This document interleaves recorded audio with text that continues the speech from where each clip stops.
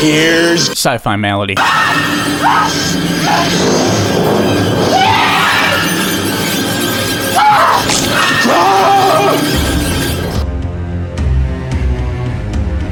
So Scott, I'm a little scared. I don't know about you, but I'm nervous about seeing what Rage turns into today. Yeah, I'm kind of getting sick of these Lovecraftian transformations of his. I mean, I know it's horror month, but these are going way too far. I can't believe he convinced us to join that Dagon cult. Good thing we got out. I'm totally blaming Ruck on that one. Yeah, but his new EP, Paradise, it's just so intoxicating and entrancing. I mean, it is addicting. Right? I just can't wait to hear the whole thing. I know. When does it come out again? November 11th. Go hit the pre-save link in my Instagram bio at RuckStarOfficial if you dare.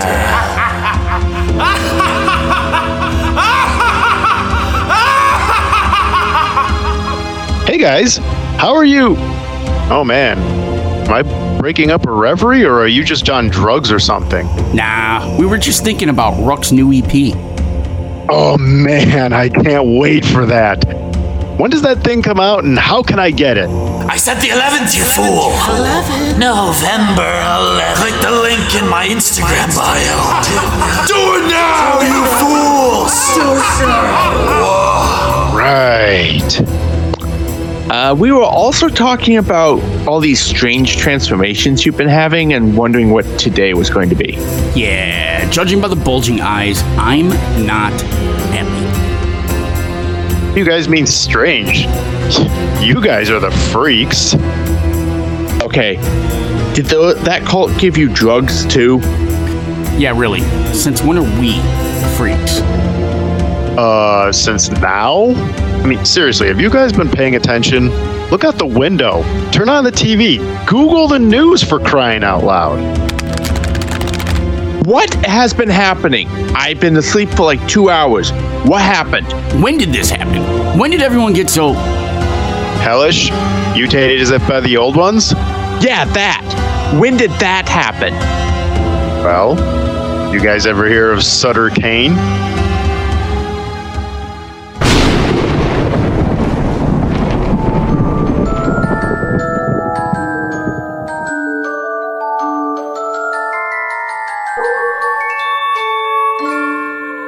Sci-Fi Malady, Symptom 264. In the Mouth of Madness. Do you read Sutter Kane?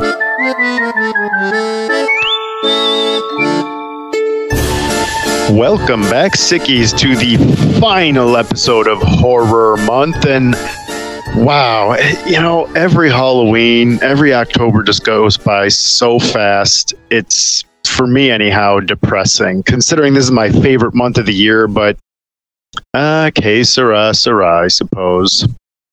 Wonder why it's your favorite month. You get to review so many... Look. I'm sorry there were boobs this month, okay? And I know normally that's not the case. Except for the first month we did. Which I didn't pick them all, by the way. Scott helped. But the first month, not this one. But look, it's just the nature of horror. We talked about it last week. But this one, you got to admit, was pretty light on the boobs, right? There were none.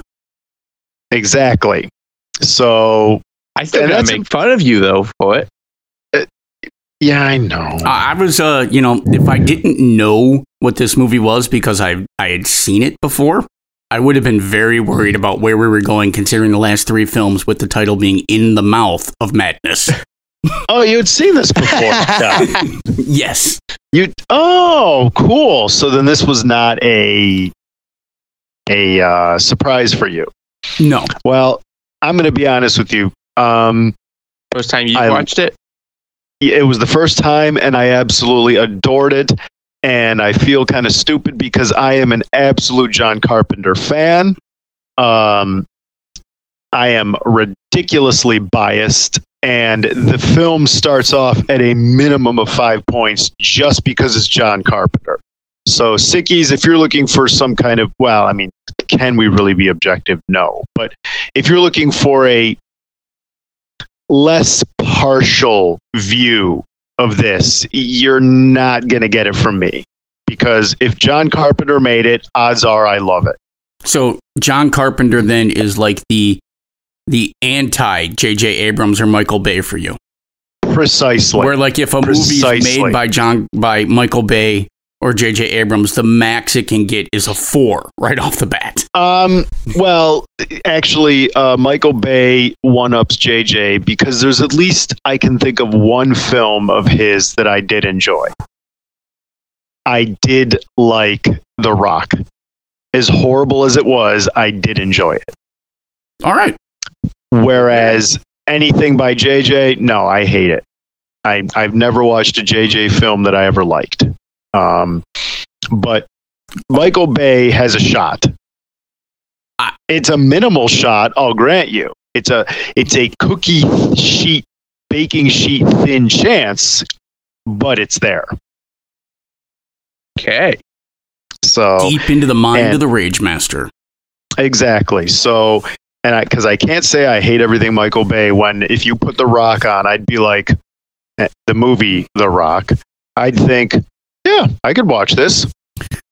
Well, I would say that if it was the actor The Rock, you definitely should be watching it, considering that he's probably in most of the good movies that are being made these days. This is the man, but he's very talented.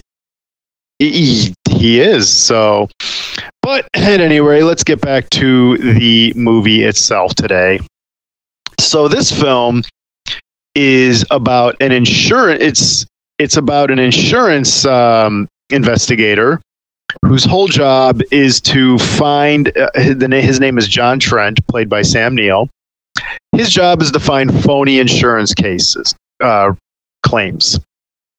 And he is hired by a guy named Robinson, who's part of an insurance company. And John Trent is a freelancer. And he hires him to go work for a book company called Arcane. Arcane is the publisher of a horror writer named Sutter Kane. And Sutter Kane's most recent book, In the Mouth of Madness, is due, and the author has gone missing. Not only that, the manuscript has gone with him, and the publishing company has a policy on the manuscript. So they want their manuscript. So John Trent's job is to go find it. And John, being a cynical man, automatically assumes fraud, because that's just what he does. So he's hired by the chief editor of Arkham, John Hargrove, played by Jackson Harglow, played by Charlton Heston, to go look for it. And he's sent with a woman named Linda Stiles, the chief editor of all the books. And so first he buys all these books and reads them, and they start having a weird effect on him. In fact, when he gets the job from Robinson, they're sitting in a cafe talking about it, some guy with an axe, who turns out to be the agent of Sutter Kane, tries to kill him. So, and they notice that people who read Sutter Kane, some people become very unhinged. So he goes looking after finding out that there is a kind of like a code in the covers as to where Sutter Kane might be. He learns that he's probably hiding out in a place called Hobbs End, a location in his books in New Hampshire. So he gets in his car, and he and Linda Stiles drive around New Hampshire looking for this place, and after some very trippy sequences, find it. Thus begins a very trippy voyage where John Trent doubts the whole thing, but begins playing out sequences from not only the old books, but the new books. And eventually he meets Sutter Kane, who tells him, well, all of this is happening because I will it.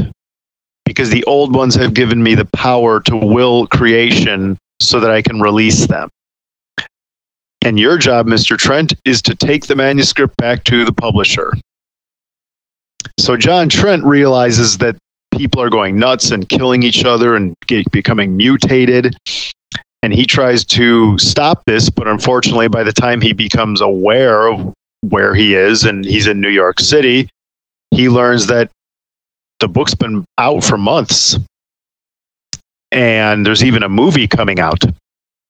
And he starts losing his mind. He's taken to a mental asylum where, honestly, the world starts to go to crap because of this book. And everybody starts killing each other, and he's protected being inside the asylum, but he manages to break out or walk out of the asylum. And he goes to see the movie that the book is based on and winds up watching his own life ever since he got the job to look for Sutter Kane. And he laughs maniacally at it, begins to cry, and there's the end of the movie. A lot of good stuff going on in this movie. But let me get through the fun facts, because I think today is going to be a very rich discussion. And we'll get to that in a minute. One fun fact that jumped out at me right away was Wilhelm von Homburg, who plays a father in Hobbs End who winds up killing himself because he's been written to do that. He also plays Vigo the Carpathian in Ghostbusters 2. I knew I recognized him. And Star Wars connection, the paperboy, after John Trent gets the manuscript, he wakes up on a highway, on a road, looking for the highway, and a paperboy rides by and says, hey, mister, that turns out to be Hayden Christensen. Oh. Yeah. Okay. Because this film was made in Ontario at various locations, and Hayden Christensen is Canadian from Ontario. So this was his first actual film. So there's your Star Wars connection. And and Frances Bay, who plays Mrs. Pickman, the hotel owner, was Happy Gilmore's mom. Grandma. And Scott, grandma. just for completion's sake, was anybody in this movie from Star Trek? If there was, I didn't catch it. Okay, that's fine. Jürgen Prochnow, who plays Sutter Kane, was the sub-commander in Das Boot. I mean, does that count as a Nazi connection? Maybe. Anyway, let's just get to the fun facts. But so Hob is actually an old word used to refer to the devil. In a scene where Stiles tries to swallow the car key, so John Trent can't escape. It turns out the keys are made of pasta. That was interesting. Okay. Sutter Kane, most of his works that he quotes are actually taken from H.P. Lovecraft short stories, such as The Rats in the Walls. The illimitable gulf of the unknown was from The Rats in the Walls. There's a few lines from The Haunter of the Dark. So the line with the seed of an evil older than mankind and wider than the known universe. So a lot of Lovecraftian borrowing from there. The building used as a mental institution is actually a water filtration plant in Toronto. But you can no longer go visit it because they shut it down to the public after September 11th, after 9/11, for obvious reasons. The robot monster that John Trent is watching at a hotel, it's a gorilla suit with a space helmet, is taken from the movie Robot Monster, one of John Carpenter's favorites. He always inserts a favorite movie as a kid into one of his movies, or a movie he directed. If you watch, for example, Halloween, the first film, the 1950s The Thing is in it. You know, there's always a favorite that John Carpenter had as a kid in one of his movies. The effective Stiles spinning her head around which was one of the creepiest scenes in the movie, was done by a contortionist stunt double wearing an upside-down prosthetic mask on Carmen's face, on the actress's face. So, yeah. At the end, when there's a wall of monsters heading towards John Trent, that was like 30 different people running it. And speaking of monsters, the one where it was the old hotel owner as some weird tentacly monster, that was a miniature because the original one with a man in a prosthetic, John Carpenter felt looked too fake. Sutter Kane is a reference to Stephen King, obviously, given that it's set in New England with Hobbs End taking the place of Castle Rock. And Stephen King even directly getting referenced and being said, well, this guy's got nothing on Sutter Kane, you know. Let's see. And what else do I want to... Any other little... Sam Neill... Part 3 of the Part 3 of John Carpenter's Apocalypse trilogy. Right, with the Thing, yeah. Prince of Darkness. Yep, so Prince of Darkness, we're going to have to review that one day. Future time. I think that's pretty good. There's a lot more we could do, but I don't really see the point. Oh, one more thing. The rubber ball that bounces against Stiles' leg when she sees all the children running looks exactly like the beach ball alien from Carpenter's Dark Star, a film we did cover. So check that out. That's enough fun facts for now. Let's take a quick time to go through some rips and picks before we get into the deep dive questions that I think are really going to provide the best part of this episode. So, rips and picks. I'll let you guys go first. Usually I'm the one that won't shut up. So what do you guys got? Well, I really like, I have to throw out a pick to start things off here immediately to Sam Neill's acting. He's in Wait. I'm sorry. There's one more thing before I forget the fun fact. You know what? No, I'll roll it into mine. Go on. Sam Neill's acting. Sam Neill's couldn't agree more, but you do it. Phenomenal. And it's not just in this film. It's in everything the man is in. It's hard pressed to find a time when he isn't just throwing in a dominant, professional, amazing tour de force of a performance. And it's in whatever role you ask him to have. And the thing is,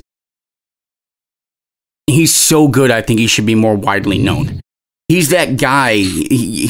I know who that guy is. He's in all these different things, but no one knows who he is. And it's a shame. He's Dr. Grant. Yes, he is. He's Dr. Grant. He's in Event Horizon. He's in many things, but he's just that guy that you know is in something and no one knows his name.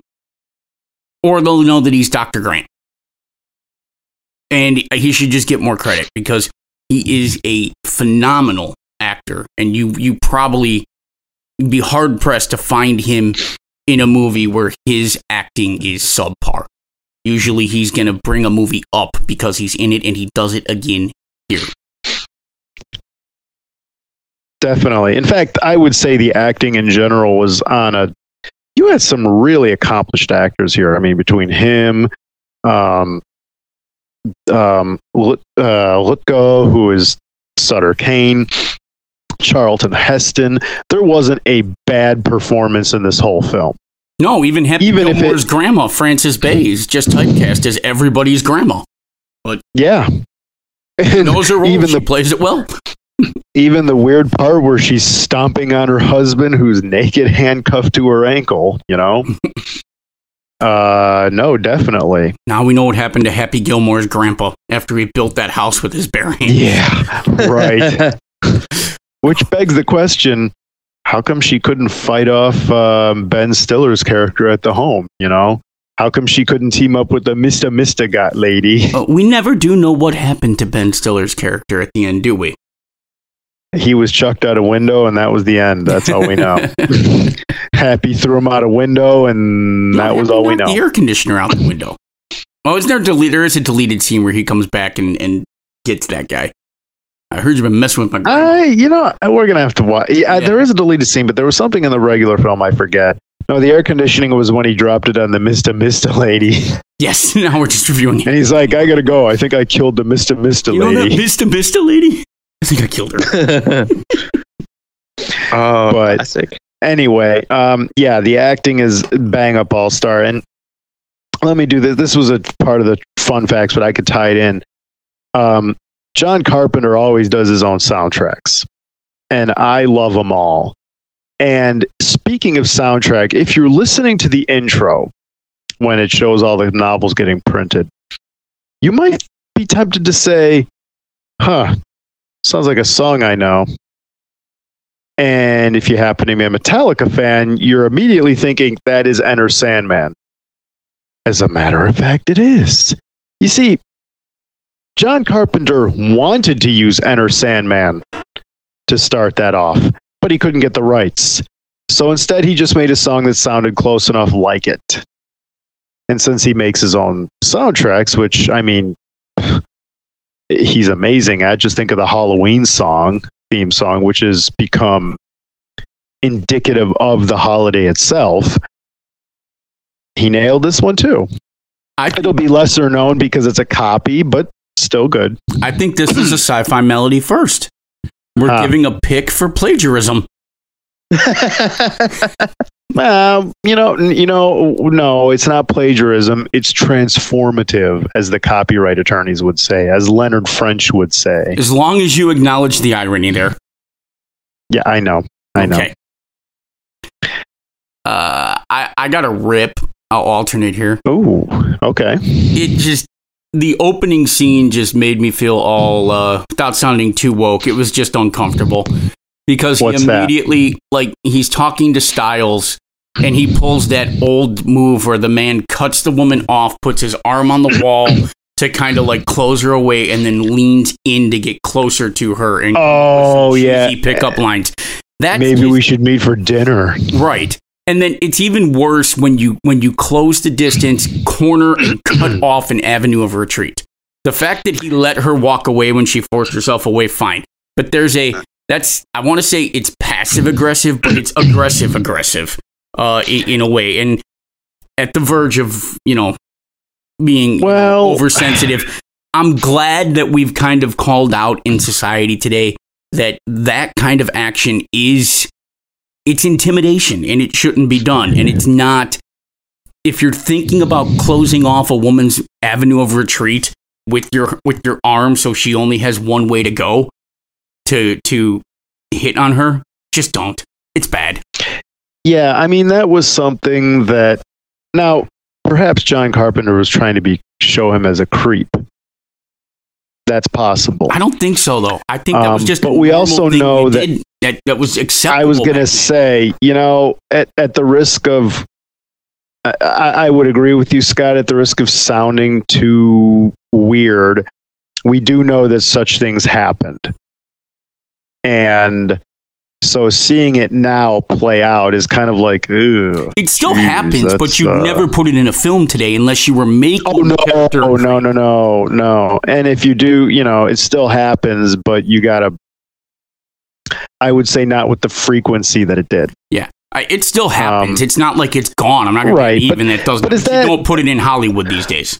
But I would say that's not a rip for me because it's a rip kind of retroactively. It's the looking backwards in history. It's the historian's fallacy, or as I've heard others call it, presentism. Yeah. Yes, it was bad. I'm not going to deny that. But it's not the intention of the author to take advantage of a woman. I'm not going to ding the movie points for it. I'll just say watching it's an area it looks where creepy and modern it feels sensibilities, dirty. I just didn't like it. I agree with you. It did feel dirty when I watched it. I'm not going to say you don't cancel the film because of it and say we can't let people see this. It didn't take points from it. It just did make me feel like, ugh, this guy's a jerk. It's a teaching moment. You look at your children and you say, if you're raising a son, you just say, hey, That's in the Neanderthal. That's not acceptable. You don't do that, son, ever. No longer acceptable. I mean, it wasn't back then either, but it definitely is. Don't do that. I get your point bringing that up just to say, ugh, didn't like it. I think also, I'll give one and then I'll let Thomas speak because we've been crowding him out. I think actually you've hit most of what I had, so. Okay. I would say that I like the effects with the makeup and all, and I really love the pulp horror look of the books. And it's so prophetic how some movies could be that the more unhinged people who read his works, and this is nothing new, okay? You had the guy that read Catcher in the Rye and thought that all of a sudden there was a hidden message in there to go kill John Lennon. And you're always going to get someone that sees a code or do something. I think that's a little more prevalent now. And of course, I'm not saying John Carpenter knew that wasn't going to happen, but I think that's more evident today because whereas in 1994, you were kind of alone. If you read a Sutter Kane novel and thought that it was telling you to go axe murder anybody who, is stopping the old ones from coming, you were alone. It was you. Well, now you have this thing called the internet where you can congregate and infect other people with your thinking. So it's almost prophetic to show kind of like the idea virus that this book would create. That's an interesting pick for me, but also how John Trent is just sitting there the whole time trying to say, this is BS. This is not real. These people are just crazy because this book is not real. None of these places are real. And incidentally, if you guys are done, I could go right into the big questions. I actually have a couple more picks and a rip or two, and I think I know where your big question is, so I'm going to save a rip that I had on that big question. I'm just going to guess I'm going the right way. But okay, that's fine. A pick. I love the minimalism in certain aspects of this. You show up to Hobbs End, and they show you a town that is deserted. But it's not deserted. It's just quiet. Everyone's there, but no one's out and about. And it adds to the weirdness because, as he says, this is a picture-perfect town. And where is everybody? And no one is to be found. But they're all there. But that's great because the movie shows you that the town is maintained. People are taking care of the landscaping. People are taking care of the buildings. Nothing is dilapidated. You get this idea well before they come out and say, this town's in perfectly maintained condition. Where is everybody? Makes it even creepier.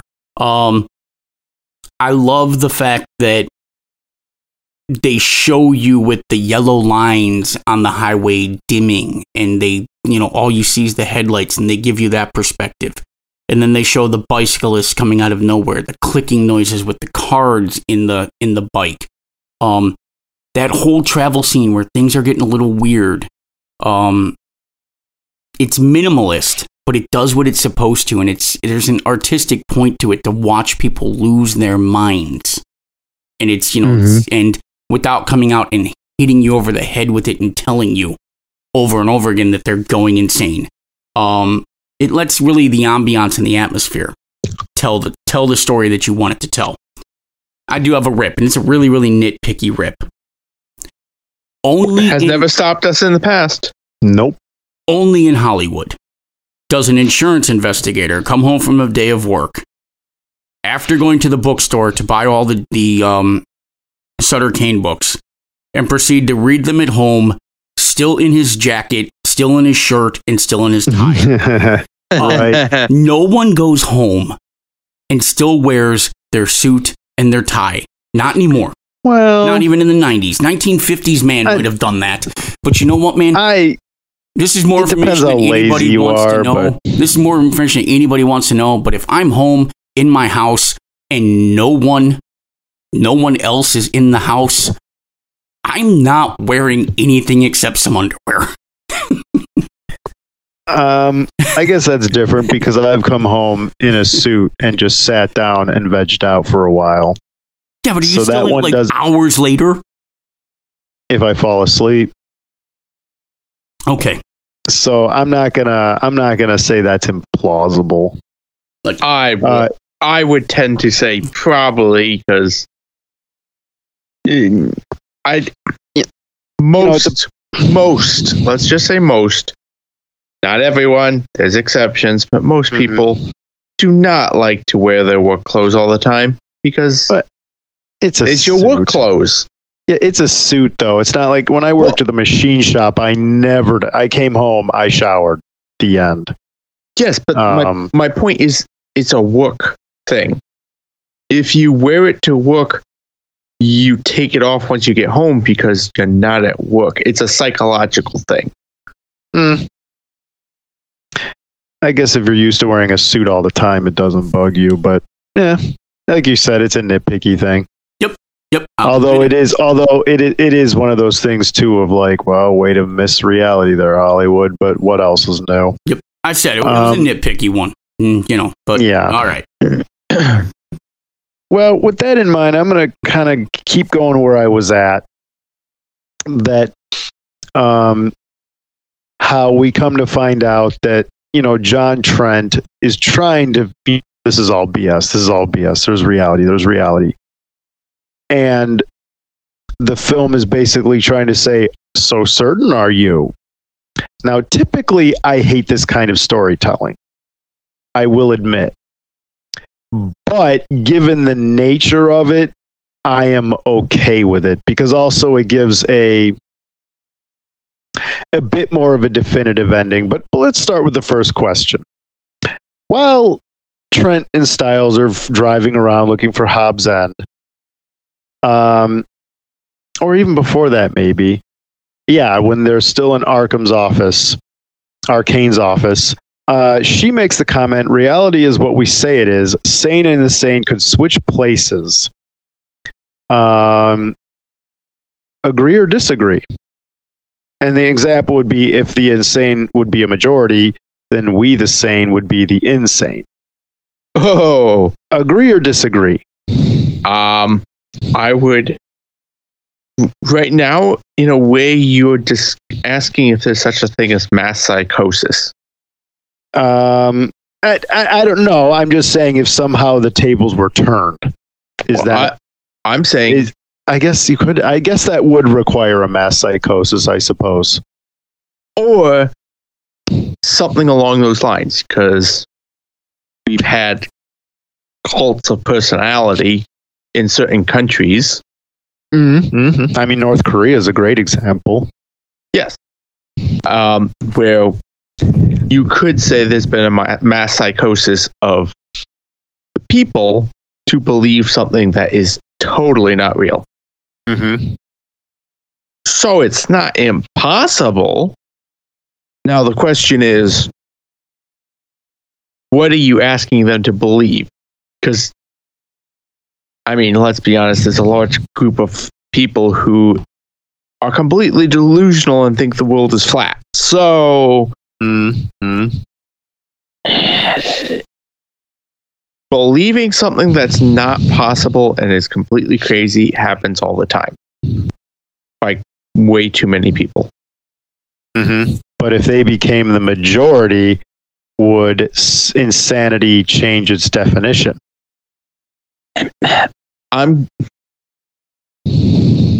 It depends on the society, I say. Mm-hmm. Okay.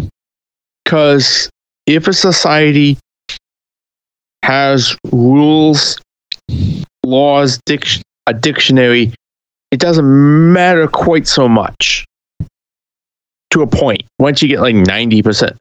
Once you get a certain percentage and over 50, yeah, things change. It will. It's just how it is.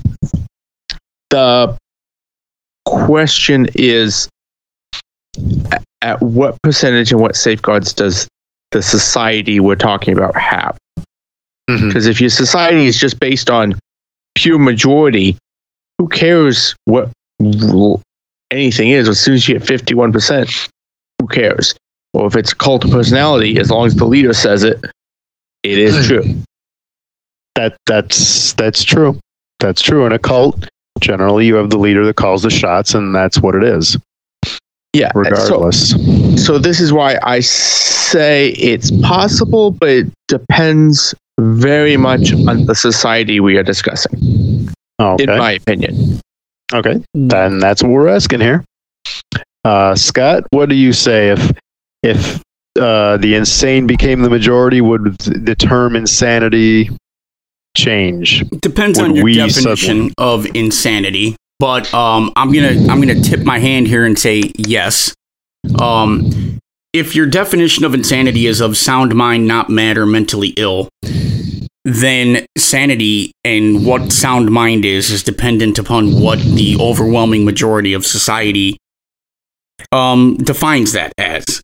And so, if you got to a point where 80 to 90% of society thought that it was sane to attack random strangers on the street and eat their face, and you didn't want to do that for your daily sustenance and wanted to grow wheat and turn it into bread, but no one else wanted to, you would be the insane person, not just snacking on people's faces and practicing cannibalism. If you define sane by of an undertaking or manner that is reasonable, sensible, and grounded in reason, logic, and good decision making, then it doesn't matter what 90% of the world thinks. So it depends on what your definition of sanity is. But I do believe that sanity, morality, law, custom tend to be products of the majority opinion of society in any given time, in any given moment in time and space. And what is considered sane, moral, correct, acceptable behavior changes dependent on where you are location-wise and where you are in time. So, to the second question, could the sane become the insane and the insane the sane? Yes. In most cases, if the sane became insane, though, society would degenerate very quickly, and you would no longer have a society. Which is what happens in the film. Exactly. So, but at that point, the sane person would be insane, and the insane would be, by the definition of, you could take that one down further. Could a society of face-eating cannibals really exercise good enough judgment to impose a collective value and a definition of what sane is? So then, you probably still get back to no. If you go with the second definition, which is probably the better definition of sane, able to make a decision exercised in reason, logic, and good judgment, and after applying, reasoning to it, probably can't. But I'm going to stick with the answer of yes. Societally, we've seen what can be considered to be mainstream behavior become non-mainstream behavior and vice versa. So that is fluid. To the first statement, which I wrote down in my notes with bull bleep, reality is not what society tells you it is. Reality is measurable, it is quantifiable, it is testable, and it is repeatable. Reality cares not what you think. Gravity does not care. It's not like Tinkerbell. Gravity doesn't exist because everyone thinks it does. If one person truly thought that gravity didn't exist, that could not make gravity cease to exist. No matter how much you believe that gravity is a social construct imposed on you by the elite, if you jump off the top of a building, you're going to fall to your death. It's that simple. Kyrie Irving, no matter how much you believe that you've done your research and that the earth is flat and NASA is lying and it's a Illuminati conspiracy to keep us under their thumb, the fact of the matter is that the earth is round. This is reality. 2 + 2 is 4. No matter how much you want to believe 2 + 2 is 5, it isn't. And this is part of the problem we're having in today's world, where we raised a bunch of kids to say there is no wrong answer, and your opinion is valid, and we've forgotten what an opinion is. Red is a nice color as an opinion. Gravity exists is not an opinion. So the first one is absolute nonsense. The nature of reality is defined, it's measurable, it's testable. It has nothing to do with our perceptions of it or with our societal beliefs of what reality is. It's just that simple. I can't live without air. No matter how much I believe that I can live without oxygen, I can't. No matter how much I believe that I can live without food, eventually I will die if I don't eat. This is reality. It's hard and fast. And we would do well as a society to remember that reality exists. I can come up with a lot of things about that, but I won't at this moment because that would delve into political malady or to societal malady. But it is, in my mind, probably one of the biggest threats we face to an underpinning of society is that we've stopped believing in an objective, testable, quantifiable reality. And we made everything fluid. And everything is about how you feel about it. 2 + 2 doesn't care how you feel about it. It's just 4. Well, that's a common theme in a lot of sci-fi things we've gone over, be it 1984 or otherwise, that people have, the idea of if all I have to do is warp what everybody thinks is real, then I can manipulate them. Oh, you can manipulate them. You can absolutely manipulate. You haven't changed the nature of reality, but you've manipulated that, and right. That's just been a theme that pops up. I think that there's some very recent world leaders who might not be world leaders who probably could convince certain people that I don't know, drinking bleach might protect you from a certain pandemic, and actually had people call the Poison Control Center to ask if drinking bleach could help them and if it was safe enough and in low doses. You had people drinking their fish tank cleaner because it contained hydroxychloroquine. It did not change the nature of reality that drinking the bleach would do nothing to protect you from COVID and is probably more likely to kill you than the virus ever would have been. It doesn't change the nature of reality. You can warp reality and manipulate people into believing anything, but it doesn't change it. The wall is still there. If I convince you it's not there and you can just walk through it, you're going to walk into the wall and have a headache. So maybe, and like the movie says too, if you hear that when John is walking around the street and he goes to the movie theater and you hear the radio saying, for those of us who still hear and understand, stay indoors. And it's very much a case of you may be able to change the definition of sane and insane, but reality is a constant. Which goes to the next question, really. In the end of the film, especially when Trent is in the movie theater, are we watching basically his mind snap as a result of encountering the old ones? Or is he just a cog in Kane's fictional universe? We know Styles was a fiction controlled by Kane to get his manuscript out. And Kane even makes Kane makes the notion that this whole time I thought I was writing, but it turns out I wasn't. They were speaking through me. So is this the old ones contorting reality? And Trent is just a cog in that machine? Or is he just going nuts along with everyone else reading this book? What do you guys think? I'll present a third option. Oh, yeah, go ahead. Go shoot for it. He's been nuts since the beginning. That's what I'm saying. Is he nuts? None of this ever happened. He didn't encounter the old ones. None of this ever happened. They brought him in. He'd gone psychotic. He had been an insurance investigator. He snapped on this Sutter Kane thing. And the closest thing to the truth is what we saw when he was talking to the president of Arcane, when he says, you brought the manuscript back. I published it. It's been out. The movie's coming out. And Styles never existed. And he's just gone more into his delirium. And at the end, yes, we're watching his mind snap. And the battle within his own head. That's the alternate interpretation if you don't want to believe what the movie's telling you. which is that we take this all at face value. I kind of like that one, that he's just been insane the whole time. We're listening to his story to the psychiatrist.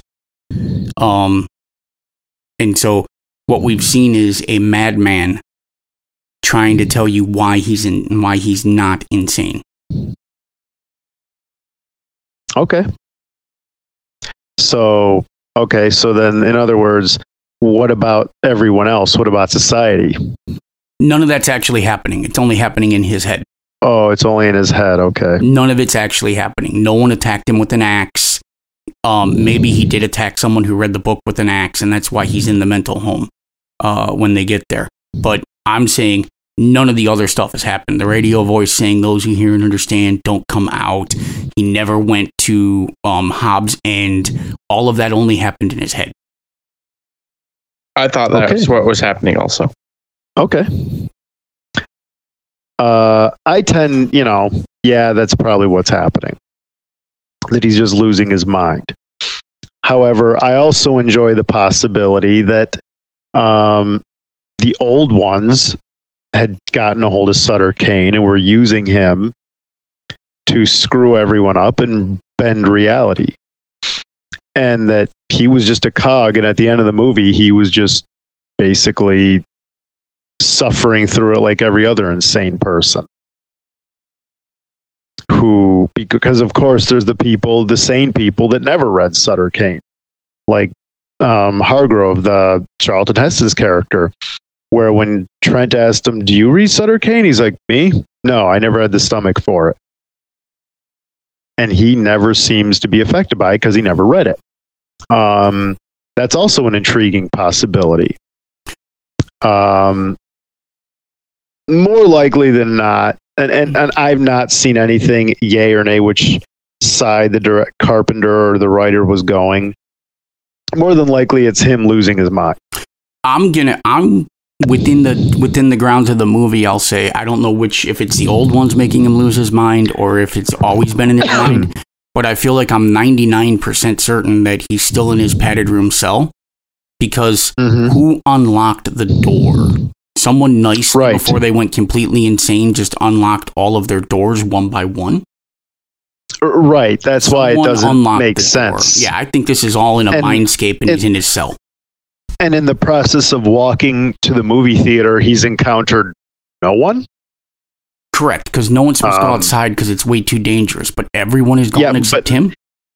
And he's even saying when he's being interviewed, "Oh, everything must be going bad out there. I guess I'm safer here than out there." So, I mean, and it's not like we see bodies littering the ground.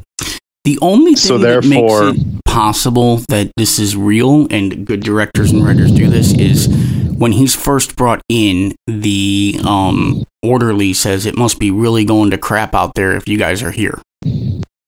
Mm-hmm. So. Yeah. But what's the extent of that? Right. So odds are he's just going nuts. But there is the chance that he's a cog. Normally I detest that kind of ending. I like a definitive ending. I, for example, didn't like Inception. Partially for that ending. But I think the difference is in Inception, you spent the whole movie trying to say, well, he's doing this to wake up. Did he? It's like you made me sit through 2.5 hours of overly complex, complicated, blah, blah, blah, and dream within a dream, blah, blah, blah, blah, blah, blah, just to tell me, oh, I'm not telling you the ending. I was expecting a payoff there, Nolan. Someone else can enjoy that, and that's fine. But for my money, I didn't like that. Whereas this movie, since we're talking about insanity and mental illness and perceptions based on, as Thomas said, a mass hysteria, I'm okay with the two possibilities. Because we're dealing with the unhinged. So you can't, I don't know if you guys ever saw the movie Quills, about the Marquis de Sade, who was basically a pornographer during the French Revolution. He wrote bawdy stories of the most lurid kind. And in the film, he's in an asylum, and they take all his writing instruments from him. They take everything so that he can't write a story. And so he's making up a story, a pornographic story, and whispering it through the walls and having it relayed by other inmates who are relaying it to someone else with a pen and paper. And he said to himself, I'm in an asylum telling lunatics a bawdy story. And then he laughs about how the fact that they might improve it. And of course, that becomes a weird story, but then again, look who it was fed through. So you know what you're getting. And when you're talking about someone who's grasping with reality, I'm okay with it not being definitive. With getting stuck in the psychosis of the moment. Yeah, I think some of the things that make good writing is to leave you interpretation of what you want to do. I've said this before. I'll admit that I was a Buffy the Vampire Slayer fan, and one of the best episodes they did is in season 6, I think, where they show an alternate universe where Buffy is in a mental institute because they're saying you're living this fantasy life where you think you're a vampire slayer, and she's bouncing back and forth between the two of them. And like she has to make a choice, and they think it's a demon making her believe this. And, Joss Whedon has her choose to go back to, believing she is Buffy the Vampire Slayer. But after that episode wraps, the last thing he shows you is her in her cell and talking to the therapist, talking to Buffy's mom, saying, no, I think she's gone deeper into the delusion than ever. So Joss really put it out there that everything we're seeing in that entire series is the hallucination of a mentally ill young woman. Is that the final episode? It's not the final episode. It's a random one-off episode in season 6. So in other words, it could be this way, but maybe not. Yeah, and I love the fact that he did that. I love the fact that the last scene he shows you is that.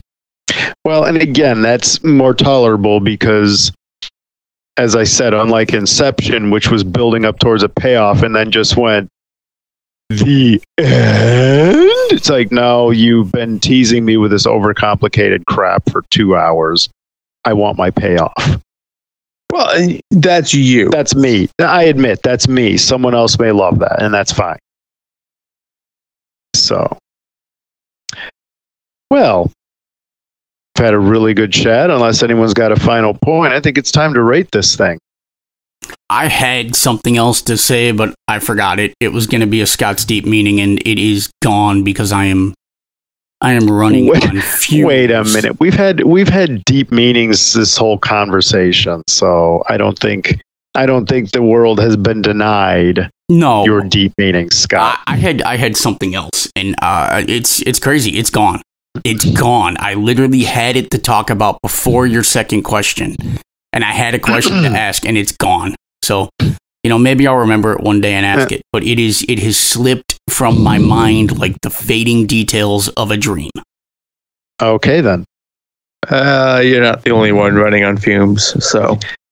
Well, in that case, let's rate this thing. How many horror novels would you give it? And I'll start off 10. The acting was superb. I loved the effects. I had a blast with this movie from start to finish. The ending did all those wonderful, thought-provoking things a film should do. And I'm a John Carpenter fan, which put me at an unfair bias. 10. I'm gonna give it 8 horror novels, and this is a weird 8 because I can't fault this movie for anything. It has excellent acting. The direction is well. It's very artistically done. It tells a story in soundtrack and visually. It uses setting and place very effectively. The thing about it to me is that I said I had seen this movie before, but I believe I thought John Cusack and not Sam Neill was the lead. And the scene that I remember is the car looping back and forth over and over and over again. So at some point, it lost some punch I remembered that it was good, and I remembered that it was trippy, but I don't think that the rest of it made an impact on me like an 8 is a very good film. For you, yes. For me, yes. So, but I can't elevate it to a 9 or a 10 because ultimately it didn't stay. I remembered it, but I didn't remember it enough for me to say that it's one of those movies that has to be at the very, top of my echelon. Well, and another thing I'd add to my rating is the tonal consistency. At the end when Trent is on the bus and then he wakes up in a dream to have Sutter Kane next to him saying, "Did I ever tell you my favorite color was blue?" And then he wakes up and sees blue everywhere. And if you notice, every close-up in that film is someone with blue eyes. And those are just clever tonal consistencies, which go for someone who cares a lot. I didn't even notice that, but that is amazing. And but again, there's nothing I can take away. There's nothing negative I can say about this film. It just failed to. It failed to make finish the concept off to me, to make a memory, to lodge itself in my brain. Okay. And to be a 10 or a 9, I think something's got to do that. You don't honestly give many 10s. I can think of only 2 times you got a 10. There may be more, but 2 that stand out were Apollo 13 and Blade Runner 2049. Yeah. Okay. It was good. I enjoyed it. I'm kind of leaning towards an 8 also. I think I'm going to give it an 8. It was good. I'm not going to put it at like it must be seen is the top of the. It's a good film. I can't say much more. Okay. Quality, good acting, good,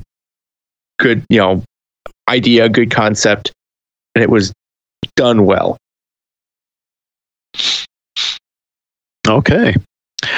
Well, with that in mind, we bid farewell, a sad farewell for me at least, to Horror Month. Before we bow out here, I do want to mention the next month's theme. I generally try to hold off on that just for surprise sake, but this next month we're going to need you, sickies. Next month is Nostalgia November, and this theme, however, rather than us picking what's nostalgic for us, we want you to pick the topics. So what film or TV show, sci-fi film, can you remember fondly from when you were younger? I mean, it could be childhood, could also be teenage years if you're an older person. But what do you remember fondly watching? What really, maybe it was Flight of the Navigator. Now, of course, one of the rules are that it can't be something we've already reviewed. So if you picked Flight of the Navigator, go back to Juvenile June and listen to our review of that. But that's what we're talking about here. So hit us up with that. If everyone kind of chimes in the same answer, we'll do that. Otherwise, we're all going to vote and see which ones we do. And hey, on top of that, if we choose to take your idea, we might be asking if you'd like to join us on the show to talk about why you're so nostalgic for it. So be aware of that too. That's right. This month is not just for us to talk about the product, the sci-fi in general in question, but for you, here sickies, to chime in. So you can hit us up at our Discord page to drop in the general tab what you think. You could also just go there to hear what else has to be done, what else is going on as far as the Casatorium. November 2nd or 7th, I forget exactly, is our next ZTF, back on schedule, which I'm looking forward to. And of course, hopefully we'll hear something on the Case of the Chills about a haunted elevator. But if you can also, if you don't have Discord, you could also hit us up with your ideas at www.ignoremynakedgroaningHusbandBehindTheCow. No, ravinglunaticmedia.com, ravinglunaticmedia.com, ravinglunaticmedia.com. Ragemaster. What's left for them to do? Stay sick, sickies. And watch out for Happy Gilmore's grandma. She'll turn you into coleslaw. And so, another October went by. Happy Halloween, sickies.